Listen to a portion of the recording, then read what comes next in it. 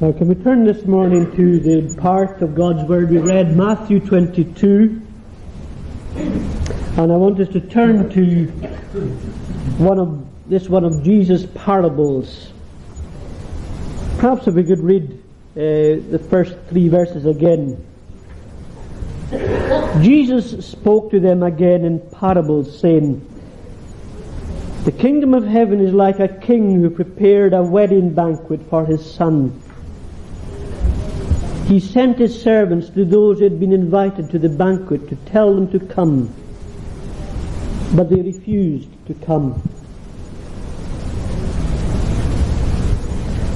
Now, when I was in school, we used to get quite a lot of religious education.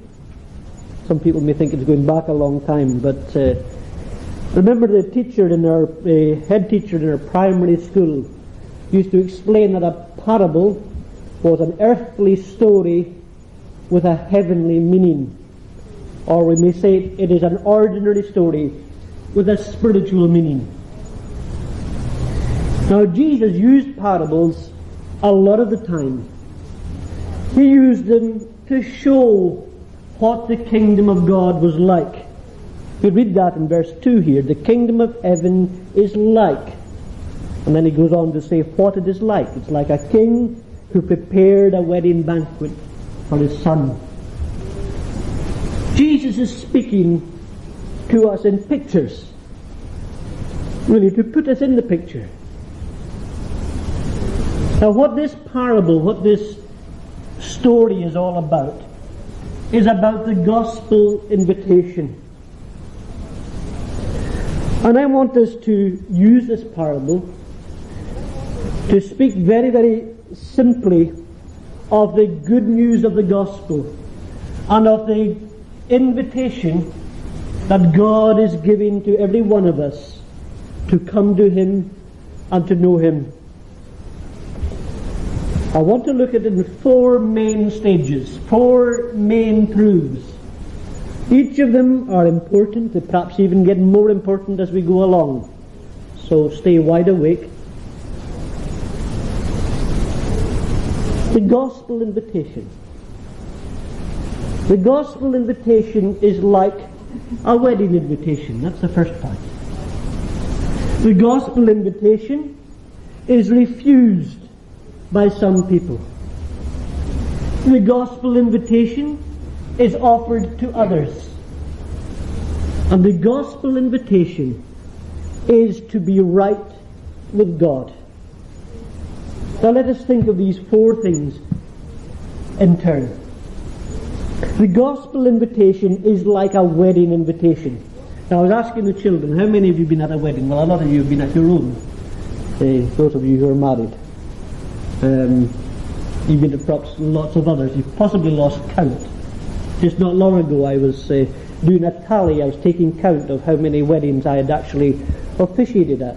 I don't have that many, but even the number I had, I'd forgotten some of them. At least I wasn't sure when they were or what I'd said. Now, the wedding is a great occasion. It's a very happy occasion. And as a matter of interest, this is, in a sense, a wedding day, because tonight we will be looking at John chapter 2, which is talking more about weddings. But anyway, we are talking here about the gospel invitation. And Jesus says the kingdom of heaven is like a royal wedding banquet. I imagine being invited along to not just an ordinary wedding, let's call them an ordinary wedding, but to the royal wedding. Imagine being one of the honoured guests there. Imagine the spread, imagine all the splendour. Now, in a sense, Jesus is hinting at all that when he says that the kingdom of heaven is like a royal wedding banquet. There couldn't be anything better to be invited to. And Jesus is God's Son. He is the King's Son. That's what we're learning from this. How important Jesus is. Last Sunday morning, in fact we do it quite often, we come across the truth. Jesus is telling us. For example, he's telling us in John's Gospel, as we saw it, all the different names that he has to show how important he is and how special this occasion is that we are invited to Jesus' wedding, because that's what it is. We are invited to the wedding of the King's Son. But what are we to understand here? Very simply this, and we're going to come back to this, because it's a one important thing. That we only belong to God's kingdom if we come to God's Son. Now, are we sure about that? I think there are a lot of people, perhaps even people who attend churches, people who read their Bibles, who are still confused as to what it means to be a Christian at all. But Jesus is saying we only belong to God's kingdom if we come and we trust in God's Son, if we know Jesus ourselves. Jesus is the King's Son. We read this as well, that Jesus has made everything ready. He's showing a picture here of the king getting all the banquet prepared. And he says it there in verse 4, everything is now ready. You see, when Jesus invites us to come to him, he doesn't ask us to do anything at all to get ready. No, nothing. Because he has made everything ready. He doesn't ask us to change our way of life first. He doesn't ask us to prove that we're better people and that we're worthy of Jesus first. He simply asks us to come as we are, just as I am, without one plea, but that thy blood was shed for me, and that thou bidst me come to thee. O Lamb of God, I come. Come as we are to Jesus. Because everything is ready. He's done everything that we need to be Christians. He has come into this world. He has lived a perfect life. He has died on the cross to pay for our sins. He has come back to life again from the dead. And he's gone into the presence of God for us. He's gone to prepare a place for us. And meantime he is blessing us with all the blessings that we need, all the blessings that Christ has. Everything's ready. We don't need to do anything except to come. Jesus is the King's Son. Jesus has made everything ready. And Jesus has invited guests. The way that Jesus tells this is really from the pattern that would have happened in his own day, that if a wedding was arranged, the people who were being invited would have been told sort of informally beforehand, perhaps just verbally. And then when the time drew near, the actual date was fixed and the more official invitations were sent out to confirm what they'd already been told. You know, perhaps somebody drops a word in you, look, we're getting married, such and such, try and keep the date free. But then eventually in the post you get a wee card saying you're invited to the wedding of such and such. Now that is the kind of process. Jesus has invited guests. He sends out the invitation and he confirms the invitation. But what I want to grasp here is a special sense of privilege of being invited to come to Jesus at all. I think that some people at least, to some people the gospel may be new. The whole idea of the Christian faith may be new. The Bible may be not something they have looked at much before. But to other people, they have heard the gospel so often. They have heard Jesus speaking to them, saying to them, you can come to me. And they've heard it so often that they somehow don't seem to believe it any longer. Or they think, well, that's nothing great, that's nothing new. The reality is it's such a tremendous privilege to be invited to come to Jesus and to belong to him. Jesus has invited guests. The gospel invitation then is like a wedding invitation. But I want to take it a stage further. What we learn in this parable, in this story, is that the gospel invitation is refused by some. You have it at the end of verse 3 and the beginning of verse 4. But they refused to come. And then he sent more servants and said, "Tell those who have been invited that I have prepared my dinner. My oxen and fatted cattle have been slaughtered and everything is ready. Come to the wedding banquet." But they paid no attention and they went off. So on. Some people refused to come. Let's see this. The invitation, though it's refused, is repeated. That's what we read there. The king had sent out the invitations. They said no. But he didn't say, okay, we'll tear up, say, that's them scrapped. We'll ask somebody else. He went back, first of all, to the same people. Now that is the way that God deals with us. You see how kind, how good, how gracious God is. Though we spurn Him, He doesn't turn away from us immediately. If you like, He gives us another chance. There's no other chances after we die. We know that. But God is so kind that He gives us more than one chance, many chances in this life.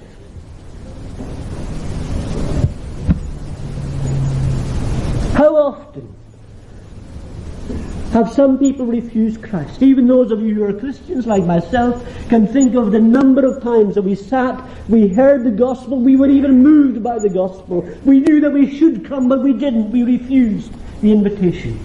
And yet God kept coming back to us. We didn't have to.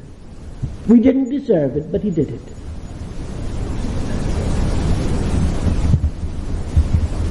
We refuse Christ, but He still invites. That's one thing we learn here. But we also learn this, that the invitation is refused for different reasons. There are what I call the 3 A's here in verses 5 and 6. One reason why people refuse Christ's invitation is apathy. Plain, simple apathy. They paid no attention. Some people just ignore Christ. Some people can't be bothered with Christ. One of the biggest problems in communicating the gospel is a problem of apathy. Some people couldn't care less. Some people never stop to think about the claims of Christ or who Christ is, or to think about their own self and their own eternal destiny. They pay no attention. They refuse Christ out of apathy. Then you get the other side. The other kind of response here is what I call activity. Some people refuse Christ because they are too busy. Now you see it here. Jesus very carefully, I think, selects his material for his story. They paid no attention, they went off. Where did they go? One to his field, another to his business. Now if you're a farmer, as Jesus is suggesting there is nothing wrong in having fields. You need fields to grow your crops, to feed your beasts and so on. There's nothing wrong with being in business. There's nothing wrong in making money. There's nothing wrong in enterprise. There's nothing wrong in ambition in itself. But when these things replace Jesus Christ and His claims, they become wrong. They become bad for us. The reason that some people refuse Christ is simply because they are caught up in the pace of life. You know, they're just too busy to stop and think. They're too busy to see the importance of Jesus. They're too busy just making a living, earning their own livelihood. They're too busy following through their career or their ambitions. And their activity makes them refuse such a kind invitation. There is another kind of refusal. There's apathy, there's activity, and there's antagonism. Jesus here speaks of some who not only refuse the gospel, but who demonstrate their opposition, who show not only that they haven't time to go to the king's banquet, not only that they couldn't care less, but that they actually hated the king, they hated his son. You know, we were singing in Psalm 2. It's worth your while to look at that psalm if you haven't done it when we were singing it. To look at the beginning part, the early part of the psalm, which says, Why have the nations conspired against the Lord and against his Christ? Why is it that people join themselves in force against God and against Jesus? Why is it? Why is it that in this world that God has made, and where God is good to everybody every day, why is it that people are so against him? The only answer to that is the deepness of the rebellion of our own hearts. But here we see people, in refusing the invitation, they show it, they rip it up, they stamp on the ground, and they go against him. Jesus is actually speaking about a situation that was due to happen in his own life. He came to his own people, you read in John, but his own people didn't know him and they didn't receive him. What did they do to him? What did the Jewish people do to Jesus Christ? They took him, and by wicked hands he was crucified and slain. That's what they did to him. That's how much they hated Christ. You know, it shouldn't surprise us necessarily that in this world there are those who are against God and against Christ. It shouldn't surprise us if we are involved in any way in evangelism, whether it's on a purely private, personal basis or an organized church basis. It shouldn't surprise us if some people show their hatred against God and against Christ. The reason some people refuse the gospel: apathy, activity, antagonism. But then there's another very important word here from Jesus.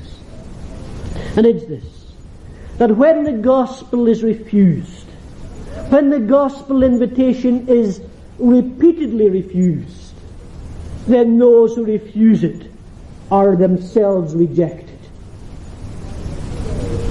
Now, can we get that? I've tried to stress how kind and good and gracious God is, how he keeps coming back to us even when we turn him and spit in his face. But there comes a point when God's grace to us stops if we're like that. There comes a point when God's Spirit no longer strives with man, where God just leaves them to themselves and shuts them out. Now, are we listening to God's word today? Are we? They did not deserve to come, Jesus said. Instead, they got what they deserved. Now, Jesus is speaking here particularly in a historical situation of what is to happen to himself. He's speaking here about the Jews rejecting the Son of God, rejecting Christ. He is speaking of the terrible national consequences that would follow, that Jerusalem would be razed to the ground, it would be destroyed, and its people would be scattered to the ends of the earth. To some extent they still are, as a consequence of their rejection of Christ. And if you're looking around the world, and if you're looking at the news in the world, we have a living day-by-day reminder of what God will do to those who reject him. It's a picture of something much worse. Because the sad truth is this: God does not only reject the Jewish nation, what I would call temporarily, because he will again come to them. But the sad truth is this: that if we keep rejecting Jesus, then he will finally and ultimately reject us. That's the truth. The gospel is refused by some. Refused, but repeated. Refused for different reasons. But if refused persistently, then those who refuse it are rejected. What are you doing? Can I just ask you this before we go on any further? I am very pleased to see people coming to this church, and I am always say to folks, even if they are not Christians, they are more than welcome in this church. And I wish that more and more people would come to hear about God and to hear God's good news for them. But if you're coming all the time and you're not making any progress, if you're no further on, if you're actually saying no to Jesus, what then? What are you doing with the gospel invitation? It's refused by some. The gospel invitation is extended to others. You see, what we have here is a brighter side of the picture. God's servants are sent out with a new invitation. We were speaking recently in the church here, different occasions, about the great work of evangelism, what I would call the greatest work in the world. The great work of evangelism that God has given us if we are the church, if we are His people. Now can I just repeat what I'm always saying, just to remind us or to reinforce, that all Christians are missionaries and all Christians are evangelists. And the reason I say that is because, what is a missionary? We think of perhaps somebody wearing a funny hat and paddling in the canoe up some river in dark Africa or in South America or somewhere. What is a missionary? A missionary is essentially someone who is sent out. And here we read that the king sent out his other servants. We are, if we are Christians, people who are being sent out by Jesus. We are missionaries. And we are evangelists. Evangelists are not just men like Dr. Billy Graham or Louis Palau or whoever we happen to know who are, have a special equipment for evangelism. Evangelism is the work of telling the good news. That's what the word means. And if we are Christians, we are to be telling the good news. Now, take this. Just because some people refuse the gospel, God doesn't give up. And what does He say to us? Just because some people refuse the gospel, nor should we give up. We may find opposition, we may find apathy, or people are too busy, or people are dead against us. Keep going. He sends us out to tell the good news. All of us, if we're Christians. God's servants are sent out with a new invitation. Well, listen to this. All sorts of people are invited. It's a very interesting thing, this. You see, the gospel offer is not just from the minister to whatever congregation happens to gather. But the gospel offer is by all Christians to all peoples. Go and preach the gospel to all the peoples, all the nations. And there's all sorts of people. You see, we tend, I think, to be selective in who we want to speak to about Christ, don't we? We're a bit selective, perhaps even who we're happy, who we feel at ease in inviting along to the church. We think that so and such kinds of people may not fit in somehow. Am I only being suspicious? I think we do tend to be selective. Now, I'm not saying that there are not people that we relate to far better and we can speak to far more easily and so on. But be careful about being too selective. For this reason, that all sorts of people are to be invited. He sends out His servants here to the street corners and to anyone you can find, we read in verse 9. No distinction whatsoever. Not just these specially selected people who were invited originally. In fact, he says, because of these special people who turned their noses up at our invitation, he says, take anybody you like. Now what's the truth here? It's this. That God draws no distinctions. God draws no distinctions when He invites people to Himself. He's not saying, look, I am speaking to you personally because I know you are a decent sort of person, and I like you, and therefore you can come. He's not saying that. He's not saying this is a gospel for you because you belong to Scotland, or you belong to the Free Church, or you belong to a certain creed, or you have a certain colour of skin. He's saying this is a gospel for anybody and for everybody. You are invited. It is to whoever will, listen, whoever will come, whoever will believe is invited. In other words, this invitation is for you. Please don't think that when you're coming along to church, that somehow the minister is speaking just to other people. Now, I know that some people occasionally say that, oh, you were looking right at me today. Well, I don't pick on people like that, I don't think. Not intentionally. The Holy Spirit does, but I don't. But on the other hand, I don't bypass people either. I want to speak to everybody. And I want to say this, that this gospel, this invitation is for you. It's good news for you.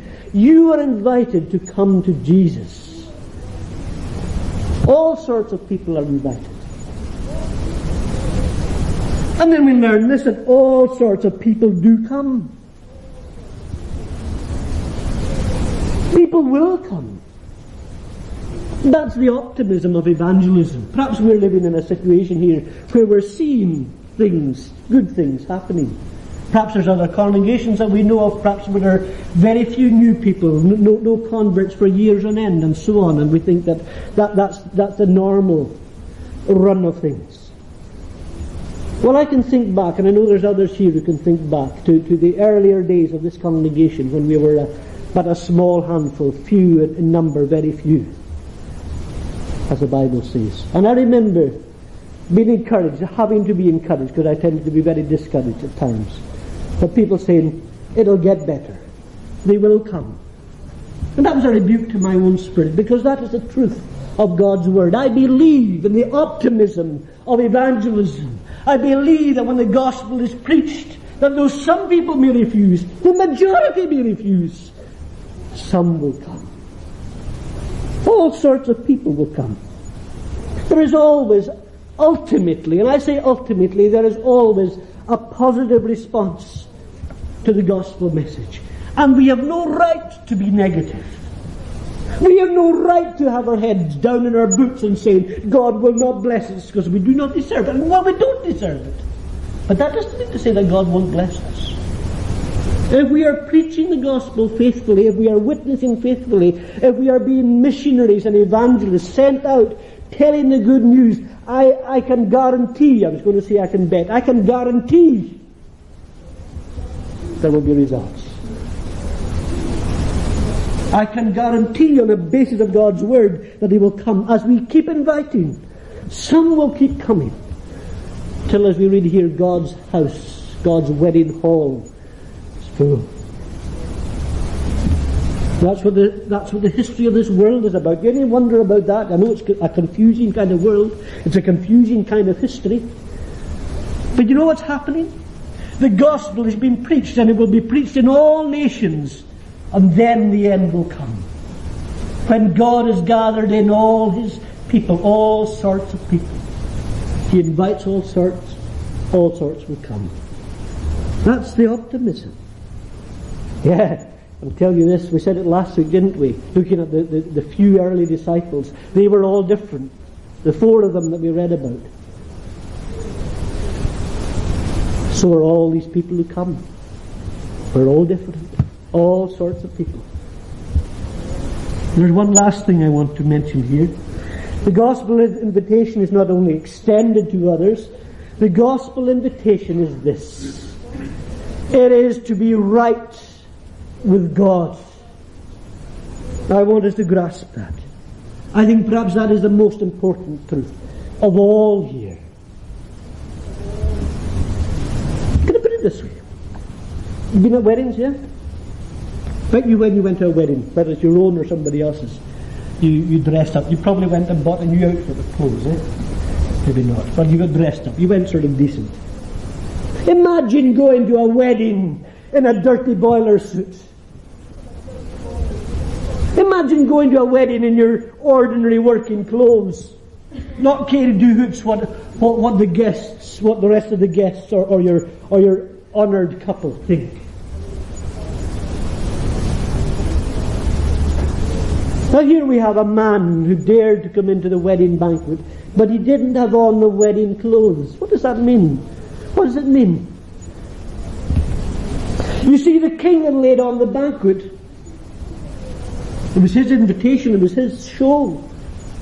But he'd also laid on the clothes. That is a picture, we understand the background. That was the way they did it then. You didn't have to go out and buy your own togs.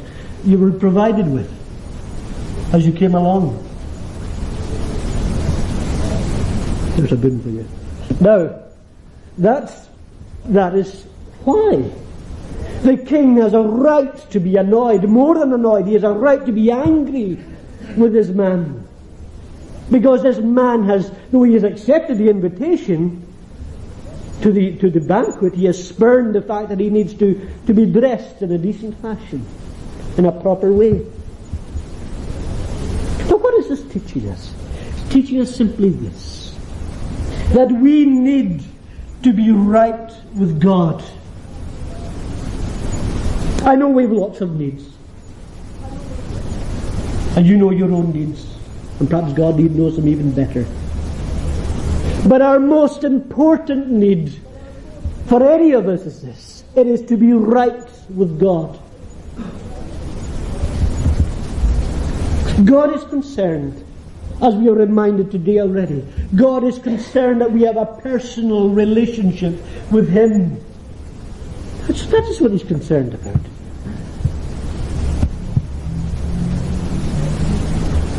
Not just that we're good in our own eyes. You see, I think that the problem, and it's a problem that's not limited to certain people, it's a basic human problem, that we estimate our own goodness. We think, well, I am quite good really, and therefore God is bound to accept me just as I am. Now, it's not enough that we are good in our own eyes. Because in God's eyes we're not good. You can read the Bible to get that quite clear. We have all sinned. We have all come short of God's glory. It's not good enough that we simply are church attenders. That in itself doesn't necessarily please God. It doesn't make us better automatically. It's not good enough that we are even accepted as church members. You know, a person may be a member in a church, and yet they may not be right with God. Now I'm thinking forward to next Sunday morning when we have our communion, when we are gathering at the Lord's table. What are we saying? We are saying, well, those who are there are first of all church members. Yeah, first of all? No, first of all, we are right with God.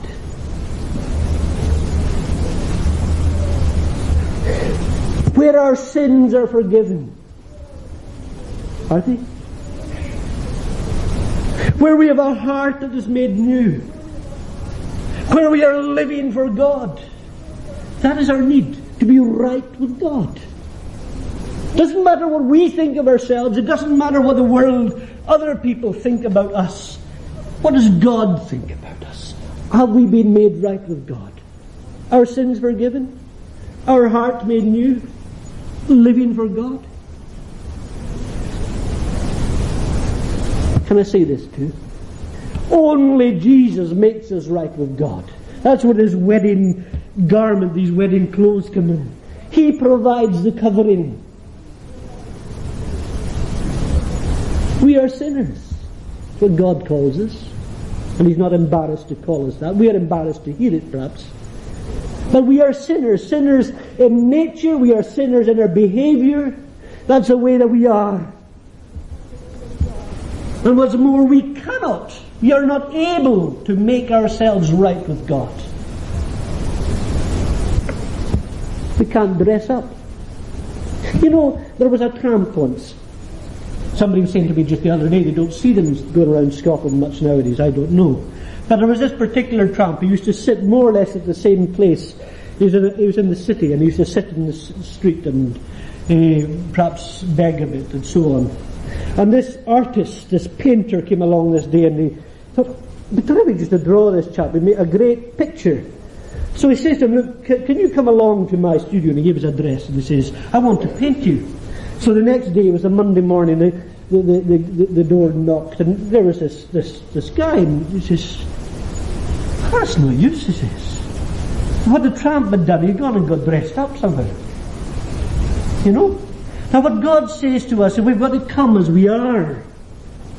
We can't dress ourselves up. We can't make ourselves right with God. It's simply not possible. It's not acceptable. But Jesus makes us right with God. He lived a perfect life. He died to pay for our sins. And He rose again for this very reason, to make us right with God. Do you know this? You can look at all the sin of your own life, and then you can look to Jesus. You can see how perfect He is. You can trust Him, trust what He's done, and that is what makes you right with God. Jesus makes us right with God. Do you trust Him?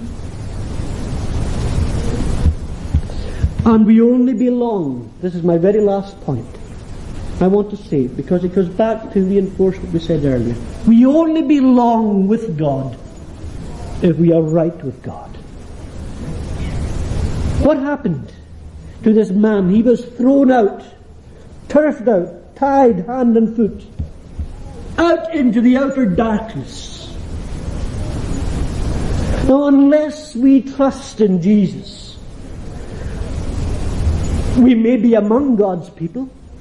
We may be attending church, but we are not one of God's people. We do not belong unless we trust in Jesus.